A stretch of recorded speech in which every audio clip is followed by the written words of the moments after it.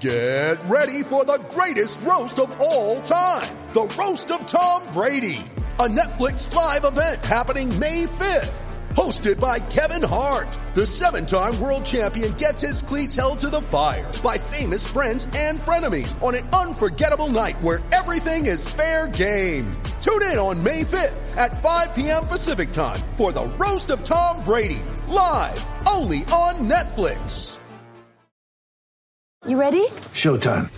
On May 3rd, summer starts with The Fall Guy. Let's do it later. Let's drink a spicy margarita. Make some bad decisions. Yes!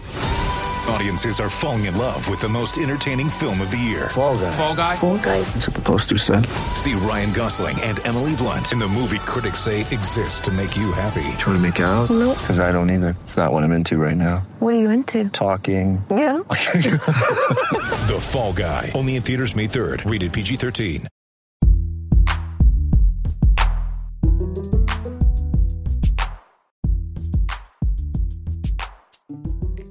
What's going on, everybody? Welcome back to another edition of the Dolphins in Depth podcast.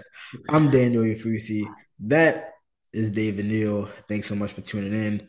Quick reminder before we start, make sure to subscribe to the Miami Herald YouTube page, like, share, comment, all that good stuff. Make sure to subscribe to the Miami Herald as well.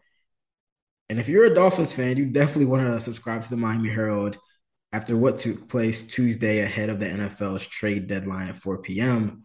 After a lot of speculation, reports, rumors, the Dolphins they didn't just make one move.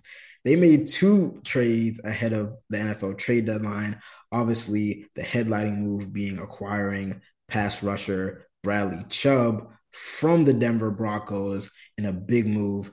The Dolphins, as we had talked about in previous weeks, struggling defense, pass rush, not lacking the juice that it needs. Dolphins seemingly take care of those issues with this move for Bradley Chubb, who is in his fifth season after being a top 5 pick, the number 5 overall pick in the 2018 draft. He has 26 sacks.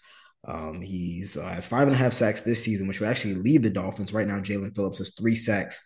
And in that trade, the Dolphins send out the second of 2 first-round picks that they had. I mean, a couple months ago, we're talking about 2 first-round picks. What can the Dolphins potentially do with that last year? But the Dolphins are seemingly all in now. Obviously, we know one of those draft picks got taken away as part of the tampering scandal.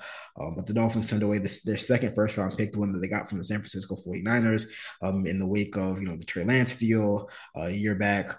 They send their 2020 first-round pick from San Francisco to Denver, a 2024 fourth-round pick, as well as running back Chase Edmonds, who they had signed to a 2-year, $12 million deal back in March. He was thought to be maybe the face of this new running game under Mike McDaniel.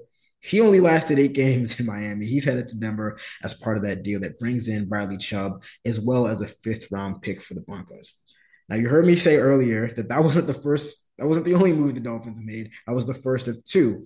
So in the second trade that they make, they go out and add to the backfield depth after sending out Chase Edmonds and getting San Francisco 49ers running back Jeff Wilson, familiar name to Mike McDaniel, who is obviously the offensive coordinator in San Francisco. The Dolphins announced that they are sending out a 5th-round pick next year to get Wilson in the backfield, add some depth, maybe a 1-2 punch with him and Raheem Mostert, who's been the lead back.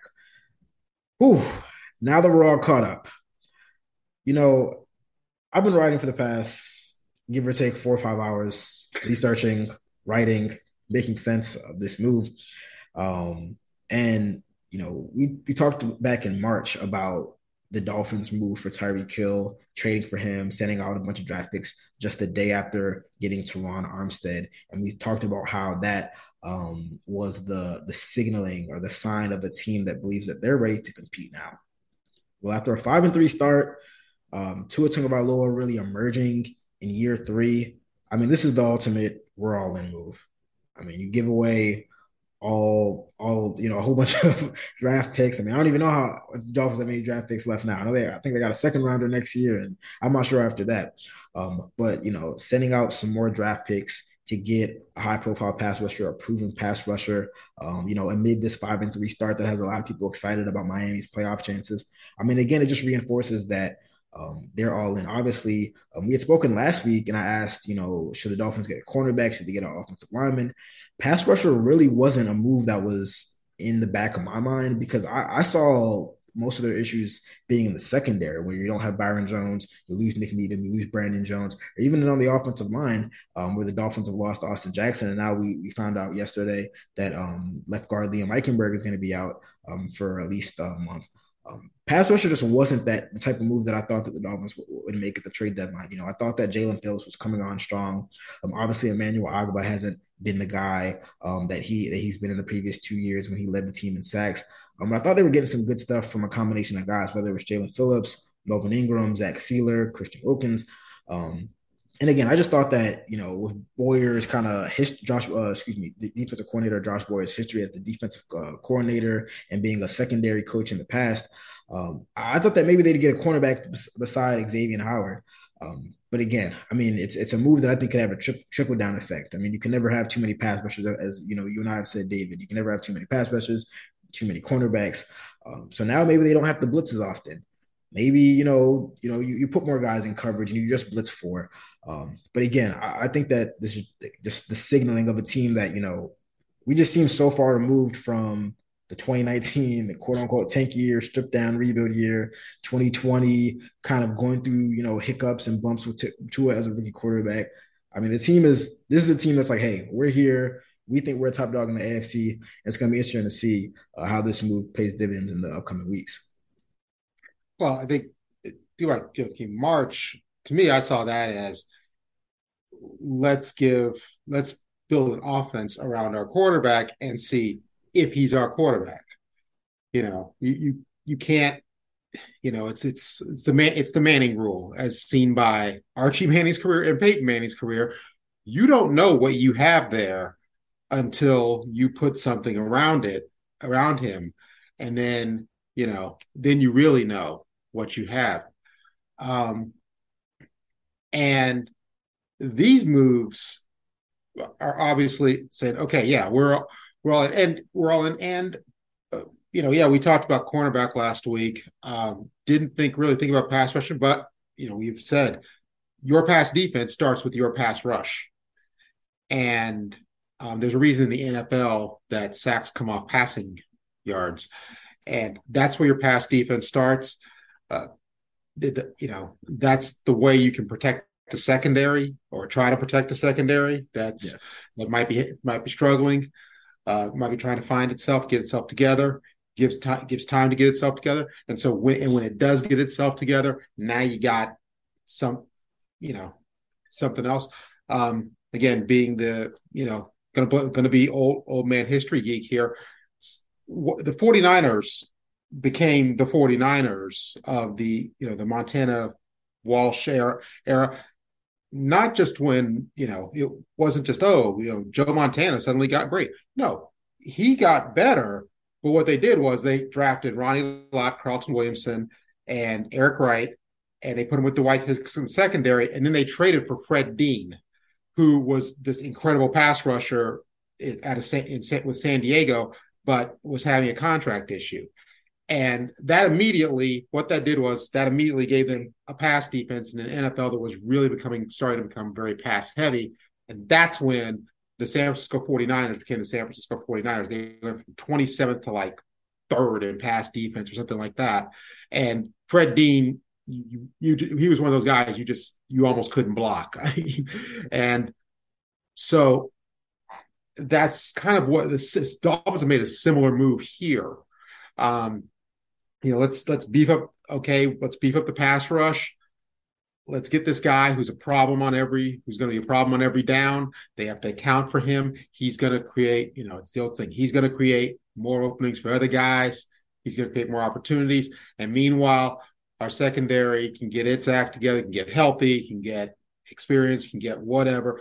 And so our defense will be ready when we got to go to Buffalo in December and that, and chase that big boy around and try to bring him down and keep him from, running out the pocket and, hitting Diggs downfield or running himself for 20 yards.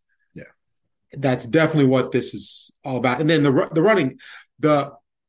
running back Jeff Wilson, which is I think it's a case of, okay, now these are guys who ran the system that Mike McDaniel ran before. So let's speed up the process of, which they seem to be getting better at anyway. But let's the running game has started to click a little bit more. Right. Let's speed up that process, which can only help your offense more. Can take some pressure off Tua. Also, just will get you more points when you're not playing the Detroit Pintos, and so that seems very obvious. Chase Edmonds, if he was meant to be the face, he turned out to be the butt. Just didn't really click. Just didn't really click yet. Had a lot of drops. It seemed like he wasn't. I mean, obviously, Mostert has the familiarity with the system, but they just weren't even getting a lot of the juice in the run game that maybe you would have expected. So, I thought that maybe he could have. They could have salvaged, him in a role where maybe he was just a third down back. But obviously, he goes to a situation where maybe he's going to have more carries, and obviously it's kind of a win-win for the Dolphins because they're able to kind of shed some of that salary that they were going to have to pay Chase Edmonds. They get it back who they think can be just as productive, if not more productive, in a system that he's. I mean, it's the exact same system, right? So it's a win-win in terms of that.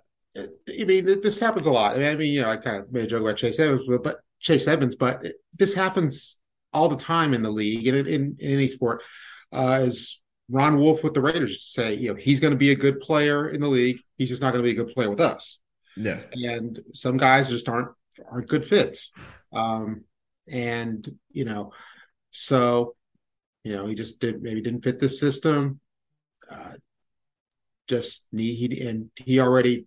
Everybody saw the writing on the wall and said, okay, let's end this experiment, move on, get somebody in here who knows exactly what we're doing and can do it the exactly way we want.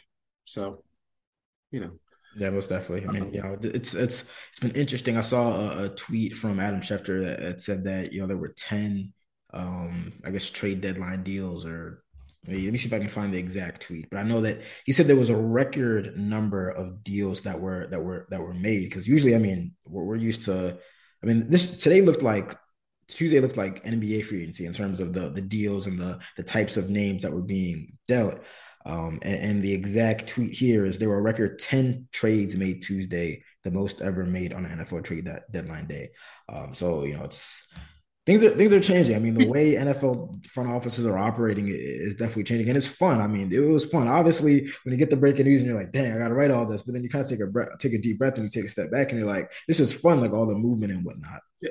It's because frankly, the league sucks this year, and everybody thinks they've got a chance. Everybody does, yeah. I mean, we saw the Vikings trade for tight end T.J. Hockenson, and I saw that move, and I was like, "What?" And obviously they have some injuries over there, but again, I mean, that's a team that's I think 6-1, and they think that they can win their division and make a run. And did the Vikings really strike you as they're 6-1? Their record is what it is. But they didn't strike me as buyers. They didn't strike me as buyers. You didn't look at them and go, "That's a Super Bowl. I might be seeing them in February, right?" Heck no, please. They look fraudulent even while they're beating the Dolphins. They were, and I keep waiting for the Giants to be revealed as fraudulent, and I'll probably keep waiting for that. Even if they win the Super Bowl, I'll be like, "What the heck's going on?" But it's just, I don't know. I think it's just kind of a trend, kind of out of the last couple of years. Like I said, the Rams, they won the Super Bowl, but they weren't a kind of team that made you go, "Whoa, that's a great team," or "That's a great champion." And we're in a season where you got, Buffalo looks really good, and Kansas City looks really good.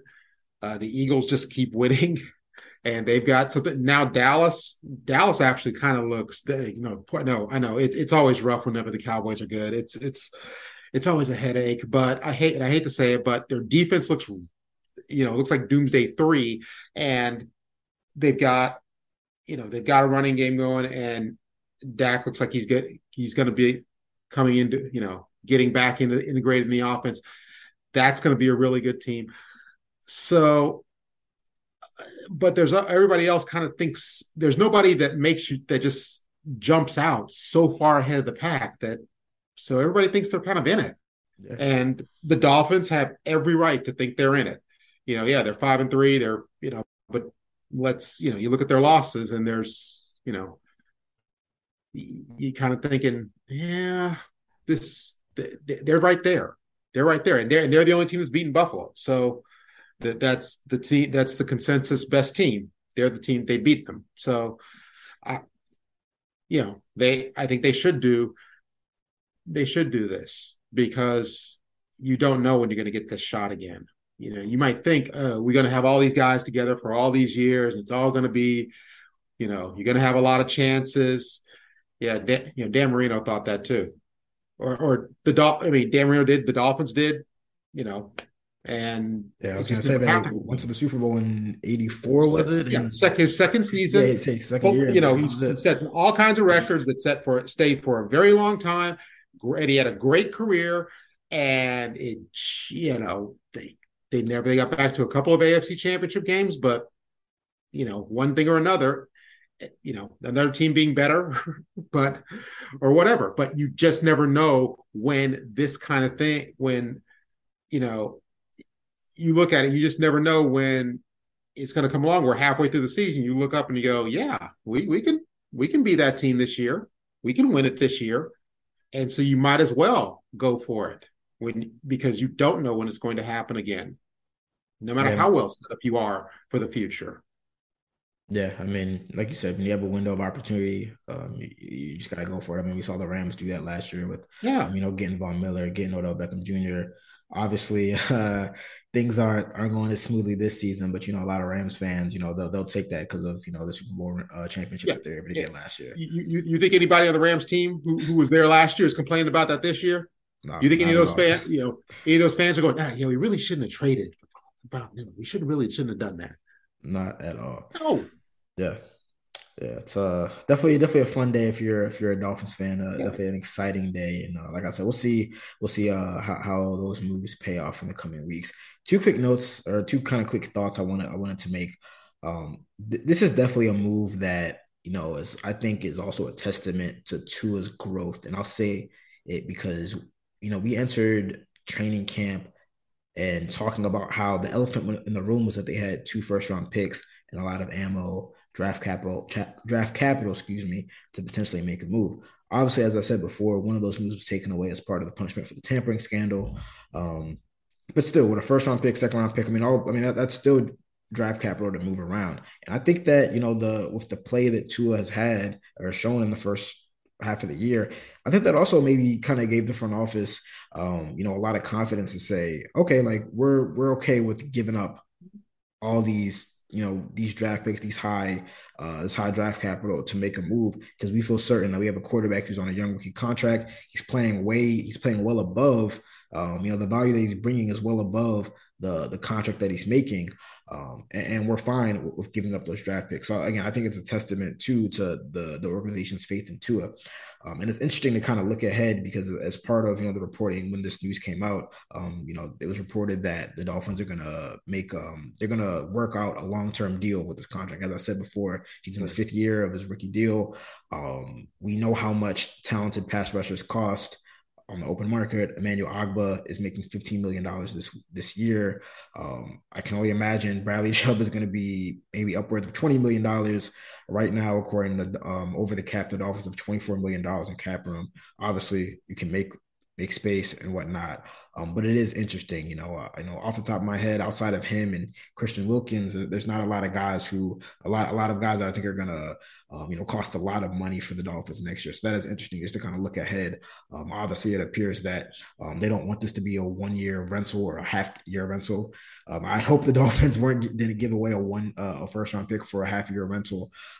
So that's just something down the line. It is gonna cost a lot of money to re-sign him and keep him in Miami. But Chris Grier has shown that money is no object, obviously.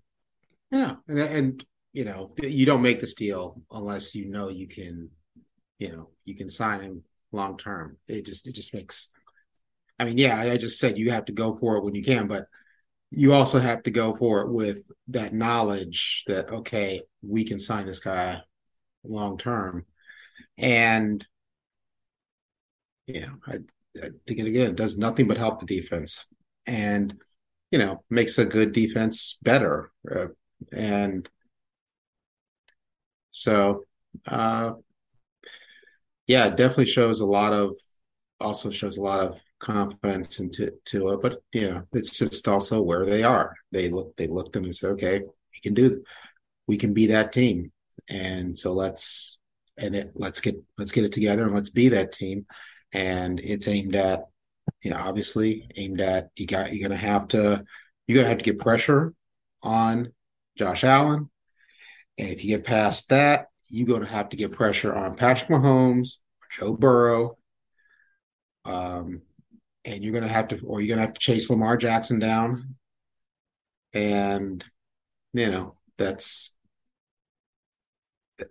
you have to have a defense that can do that. If you don't have a defense that can do that, you have to rely on one of those guys to have a bad day and make some unwise decisions.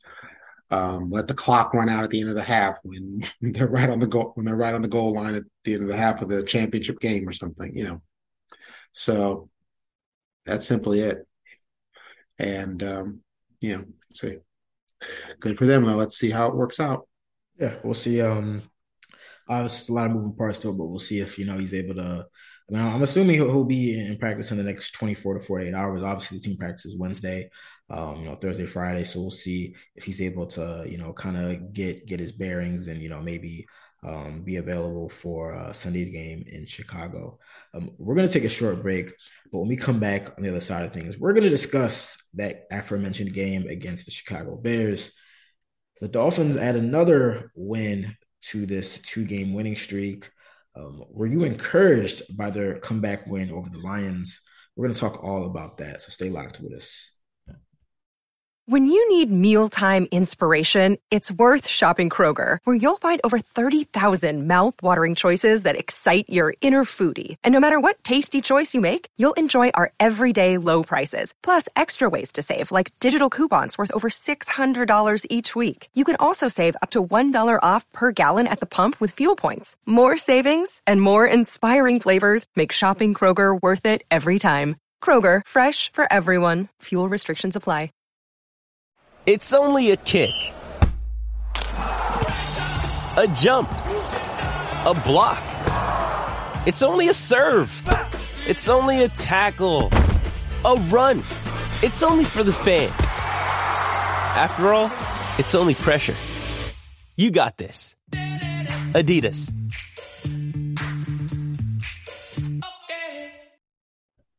What's going on, everybody? Still here on the Dolphins in Depth podcast, talking all things Dolphins with David Neal. So in the first half, we touched on the Dolphins' big moves for Bradley Chubb, as well as acquiring Jeff Wilson, the running back from the San Francisco 49ers. And like we said, this speaks of a team that is ready to go on a run, go on a deep run into the postseason, to be specific. And if they want to do that, they're going to have to continue to stack wins. We talked about this month-long stretch of the schedule. They're facing a lot of teams under 500, an opportunity to really rack up wins before that vaunted December slate that includes games against the San Francisco 49ers, the Chargers, the Packers, the Bills. And next on the list is the Chicago Bears. But I want to kind of go big picture, since we're at kind of like the week 8, week 9 halfway point of the season. And I want to start with the defense, with the move with Bradley Chubb. We didn't see that. We didn't see that happening. We didn't know that was going to happen, hours before we were kind of planning out this recording. But is this a unit that now, with Bradley Chubb in the fold, you think can get things in order? Because we saw this unit at its best and then at its worst, and then at its best in the win over the Lions, giving up 27 first half points. The second most passing yards they've allowed all season, only to the Bills game. The defensive line out of sorts, the pass rush not really getting to Jared Goff. And then we saw them turn things around and the pass rush come to life. the secondary with more tight coverage and shutting the Lions out. Even with Bradley Chubb in the fold, I mean, I was of the mindset before this move that I thought like, hey, this just might be an average defense, an average at best defense, given the injuries that they have and the adjustments that they've had to make. I was just thinking, hey, this might be a defense that gives up 24, 25, 26 points a game, and you need your offense to be on its P's and Q's and be, at its best most days, most Sundays during the season. But now, I mean, with Bradley Chubb, we'll see what impact he can make and how quickly he can learn this playbook and kind of ingratiate himself with this defense. But you kind of you see a team that maybe could get back to that 2021 form in the second half of the season, that 2020 form when they're really lights out, getting to the quarterback, forcing turnovers, not allowing a lot of points. And I mean, if you have an offense that plays the way that it did on last Sunday against the Lions, which really was kind of what most of us expected entering the season. I mean, scoring on 5 of your first 6 possessions, I don't know if that's going to happen every Sunday, but the efficiency and the ease with which they're moving down the field, I think that's what a lot of people expected with this unit. And now again, if those can come together, I mean, if you can get the second half of the Lions game, if you get the second half of that game, more often than not the rest of the season, okay, you're working with something. I mean, this is a team that's dangerous. And I mean, I look at it like, I don't know if the Dolphins are going to be able to catch up with the Bills in the AFC East standings. I mean, shoot, they got to make sure that they can get above the Jets and that the Patriots don't lap them. But I'm telling you, I mean, if they can continue to stack up wins and if they're presumably a wild card, I mean, this isn't a team that I want to face in January, in late December and January. I mean, this is not a team that I want to play because the offense can score 30. When they're on, the offense can score upwards of 40, to be honest. And if the defense get things together, again, we've seen like the defense has had some bad moments, but we've seen the shades and the signs of that unit from last year that really took off. So again, I mean, they're just waiting to put it together. I mean, I still don't think they've really played a complete game. I mean, I'm thinking back to some of the wins that they've had, and they haven't had that complete game. They've had the offense clicking for the fourth quarter of the Baltimore game, the entirety of the Lions game, but the defense maybe not there. You had the defense play well, but the offense dropped the ball. We're still waiting for that complete game to come together. But I think the good thing for them, if you're a Dolphins fan, is it's halfway through the season, and you're seeing tangible improvements. I mean, you're seeing the offensive line tangibly improve with blocking. Tua hasn't been hit much. The running game, as we alluded to before, it's starting to click. And now you see the potential with the defense. I don't know if Byron Jones is going to come back. I'm not counting on it. So this might be the group that they got to rock with. But still, Kader Kohou is looking good. Noah's been a little bit improved. I know he didn't have the best game on last Sunday, but he's a bit improved. Javon Holland didn't have the best game last Sunday, but it looks like they're going to kind of put him in a new role now that Brandon Jones is gone. But the pieces are there. I mean, you have the pieces and the foundation for this defense to turn things around and be a dominant unit in the second half of the season. Yeah, I think that they're healthy, and I think Byron. You're going to see a Charlie Chris rally in Hialeah before we see Byron Jones in the Dolphins lineup. So let's just take him out of the equation. But healthy, it's a very good unit. Still potentially a very good unit. You add Bradley Chubb, you got that again. It's your first line of defense is the pass rush. And they haven't played what you would say is a game where you're okay, boy, what a great offense, what a great defense, and but they have played. They played just enough complementary football that they are where they are, and they lost their losses were kind of understandable. I mean, you didn't have your starting quarterback play the full game in any one of them. And so, they're 5-0 when you're the guy who starts the game, ends the game. And those are the 5 games where it's been the number one guy. So, I think as the running game comes along, that's also I think that always helps out the defense. So can this defense get back to where it was? Yeah. I mean, I really don't even think it needs to get like they were playing at a top 10, top 15 level. I mean, top 10, top 5 level in the second half of the season. If the offense starts to click and look more like it did on Sunday the rest of the season, I think it can be average. No. It can't. No, it can be average to get through the season, but it can't be average to give you any sort of January that you want. I mean, of course, you got to be playing better football than. Of course, you got to be. You got to be playing. You got to be playing better defense than that, and you need. But I don't think it needs to be like historically. It doesn't need to be historically. No, it doesn't need to be historically great, but it needs to be very good because you need to at least slow. You need to at least slow down Buffalo and yeah, and that's what I'm saying. That's what I'm saying. You need to slow them down. You need to hold Kansas City under 40. I mean, I think they can do that on a solid day. If they're not having a complete off. Have you seen Kansas City in January? The last few Januarys, I have, but I've seen them. They go down 14, and they don't care. They're like, okay, fine. We're down 20. Oh, we'll have that. But I'm starting to get the same. I mean, again, I'm starting to sound like Tyreek Hill, but I'm starting to get the same vibes from this Dolphins offense where they can go down by 10 and it doesn't matter. Like they can win shootouts. You just don't need one team has done it the last 4 playoffs. They have done it every year. Oh yeah, they're down by a jillion. Oh yeah, they're down. Oh yeah, they're down. They're down with 13 seconds left. Oh, okay, we're going to overtime. I mean, that's what I mean. They need to be playing. They need to be very good to deal with probably what's probably going to come. Now, Cincinnati's going to be.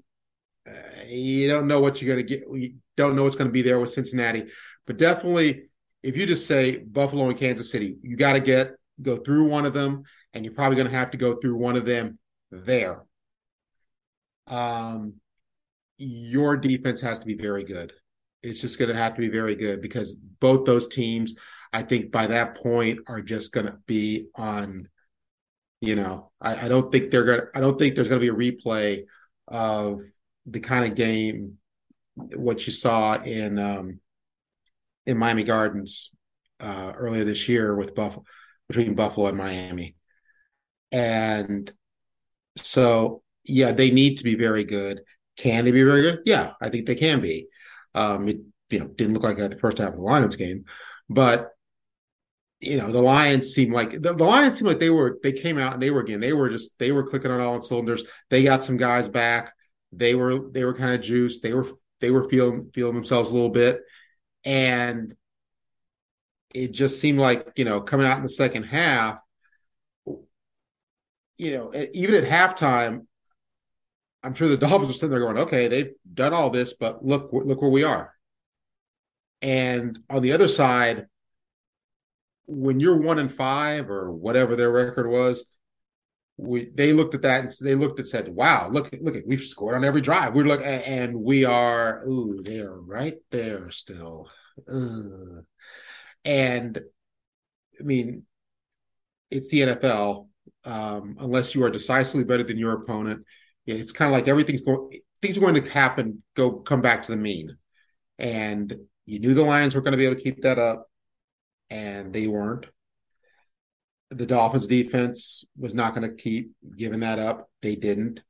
The Dolphins offense, on the other hand, was still playing against a defense that, it was the Sunday buffet defense. And so they were going to keep doing what they need to do. They were going to score as often as they need to score to win that game. If the Lions had come down and scored a touchdown and made it 34-31. I had no doubt in my mind that, I mean, honestly, but boom, boom, boom, boom, 38-34. Okay, good. When Alec Ingold scored that touchdown and then the Dolphins forced a punt, and I believe that was the first punt of the game. I was like, yeah, this game is over. I had no doubt in my mind that they were going to go and score whenever it was. I had no doubt that they were going to take the lead, and then they were going to be able to make the stop when they needed to. And obviously, we saw how that ended. Right, and that's the way it should work. If you are the Miami Dolphins, you fashion yourself a contender in the AFC, and really in the NFL, and you're playing the Detroit Lions, who are not.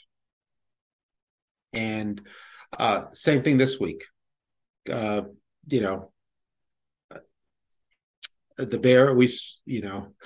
Bears, I think, had a glimmer of hope after they punked the Patriots on Monday night, just pushed them around,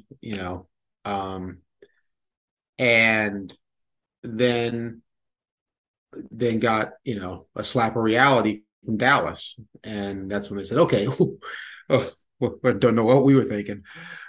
So they realize where they are as a team, and the Dolphins have to come in and kind of do the same thing with the Bears. It's like, okay, even if they come out running the ball well, which is what the Bears do, I think eventually it's going to eventually come out the better team is going to win.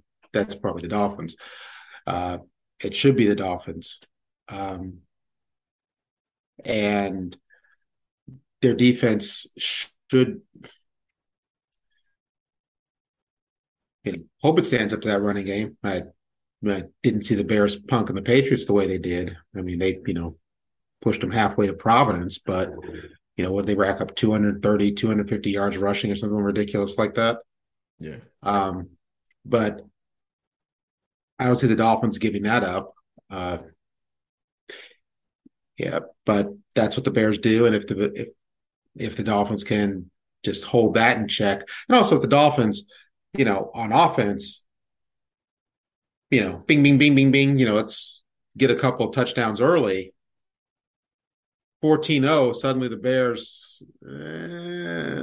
they have time to run the ball, but NFL coaches never think they do. So they're going to be completely out of their game plan, and, should go up in smoke, and then it should be a rout. But, one way or the other, the Dolphins should do to the Bears, what we should see the second half of that Lions game. We should see there's going to should be 20, 25 minutes of game time that should happen in Chicago on Sunday. If it's early, then, you got an early KO. If it's later, you get the Detroit game. Yeah, I definitely think that this is, I didn't pick a blowout last week because, I said I don't think I'm going to pick a blowout for a while. But I do think that it's a matchup that favors the Dolphins on both sides. I mean, starting with the Bears offense going against the Dolphins defense. Yeah. I think that the Dolphins are equipped with their defensive front and their front seven to really, neutralize that running game. And we've seen in recent weeks, the Bears are doing a lot of the stuff that we've seen they're able to do with Lamar Jackson, the quarterback design runs. I think that the Dolphins can snuff that out. I mean, just like we saw them do last year against the Ravens on Thursday night. And this isn't a team that's equipped to go, to make it a track meet, as Dan Campbell said. He said, I don't want to make this a track meet, and it was. The Lions were way more equipped to do that than the Bears are. We know that They just traded for Chase Claypool. I don't know if he's going to be able to play in time, if he's going to be able to kind of get acclimated with the playbook in time. But even with him in the fold, this is just not a team that has the offensive personnel and the wide receivers and the tight ends to go, drive for drive in the air, throwing the ball everywhere. Justin Fields just isn't there in his development, and he doesn't have the teammates to do it. And on the flip side, I mean, after you trade two of your, arguably, I mean, I think Roquan Smith and Robert Quinn, who they just traded to the Ravens and the Eagles respectively. I mean, those are their two best defenders. I mean, they're in kind of a rebuild situation, trying to get the draft capital and the salary cap space to build this team around Justin Fields. But on defense, I mean, they weren't very good to begin with. And when you trade away your two best defensive players, you're only going to get worse. So again, I mean, this is a game where the Lions game, I'll give credit to the Dolphins, and specifically Tua. We haven't really spoken too much about Tua, but real quick, I thought that was maybe Tua's best game of his entire career. Just the ease and the poise, and the comfort with which he, commanded that entire game. That was probably the best game that I've seen him play. So shout out to him. But again, it was the Lions. It's kind of what I expected against, in a defense that's given up the most points per game. Again, I like to see it again. When you have the matchups, when you have the advantage, and the Dolphins are going to have the advantage most Sundays than not with their wide receiver core against the opposing team secondary. I want to see it again. I want to see them move the ball down with ease, try to eliminate some of those penalties that we've seen that's kind of messed up the drives, and put the ball in the end zone. And again, I'm not going to pick a blowout, because again, it's just so tough, and I think the Bears will give a fight. I mean, they're at home, Chicago, Soldier Field. I mean, we know the history behind that stadium, and they're a team that plays hard. But in the end, there's just too much talent, like the talent disparity. The Dolphins, this is a game that the Dolphins shouldn't win. I mean, we just talked about them kind of announcing and signaling that they're contenders. This isn't a game. I mean, you can have a slip up, but this isn't the type of game that you lose if you are truly a contender. So I think the Dolphins, they kind of handle this game from start to finish. And again, I think I picked like a 10-point win last week. I'll go somewhere along those lines again, 30-17, 28-13, something like that. But I think the Dolphins really coast and take care of business in Chicago. Yeah, I mean, obviously if, there are things that can happen, then weather, Yeah, I've not seen the weather report, but obviously Chicago in the fall, you never know. But, you don't know. I don't think it's not going to be snowing or anything rain. Like that. No. Snow is fine. Snow is actually not that bad for I've seen a lot of great passing days in the snow. But it's when you get with the rain and the ball gets wind and the rain. Yeah, that's a problem. That can be a problem. And it makes the field yucky. The speed guys are slowed down. But also, if the Bears successfully run the ball, they'll shorten the game, and that's what you need to do against powerhouse offenses. Now, you still have to stop them when the explosive offense. I wouldn't say powerhouse offense. Let me hold on here. The explosive offense, you still have to stop them when they have the ball, but you obviously have to stop them fewer times if you shorten the game. And if the Bears can run the ball successfully, that does shorten the game. But the matchup you pointed out, the Dolphins offense against the Bears defense, if I'm the Dolphins, you want to execute every drive anyway, but really you should really this is the game where you really want to come out, and like the Steelers game, you jump out 13-0, and get a couple touchdowns up on them. I think that discombobulates Chicago even more so than like the Steelers, who, Steelers have an experienced head coach, experienced head coaching staff, young team, but, these guys are okay. We're not panicking. We've been here before.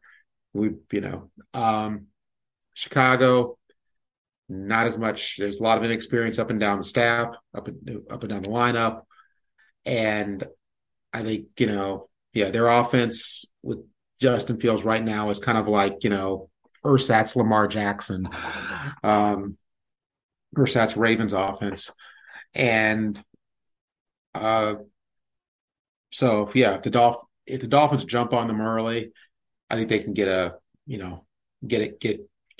of there early and put them in a situation where the Bears don't want to be in, and then they can really tee off.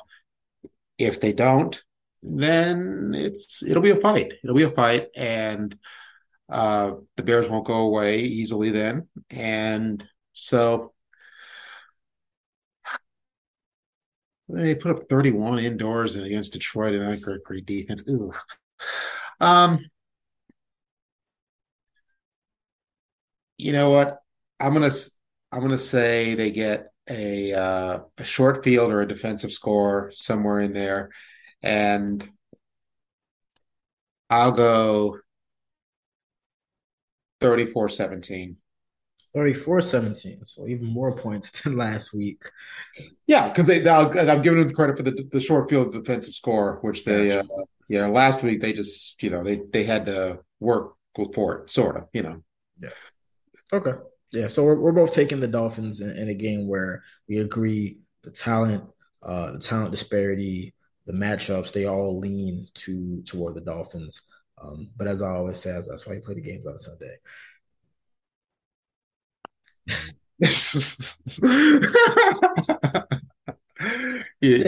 Where everybody's like one injury from, we're one or two injuries or turnovers or freak events from some whacked result.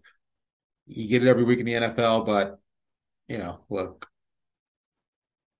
this is where these teams are where they are. The Dolphins are where they are, and this is a time where they need to build up wins. Build up your wins, build up your stats, build up your whatever. Yeah, this is what good teams do. Yeah. Good teams. If you're very good, if you fashion yourself a contender, you come out and you take care of business here and you move on. Yeah. Yeah. I mean, they have to start stacking, like you said, stacking wins to keep pace. In the division, starting to look ahead. We're halfway through the season, starting to look ahead toward playoff standings, seedings, and whatnot. So we'll see if they can do that on Sunday. Well, that brings us to the end of another edition of the Dolphins in Depth podcast. I want to thank you guys so much for tuning in.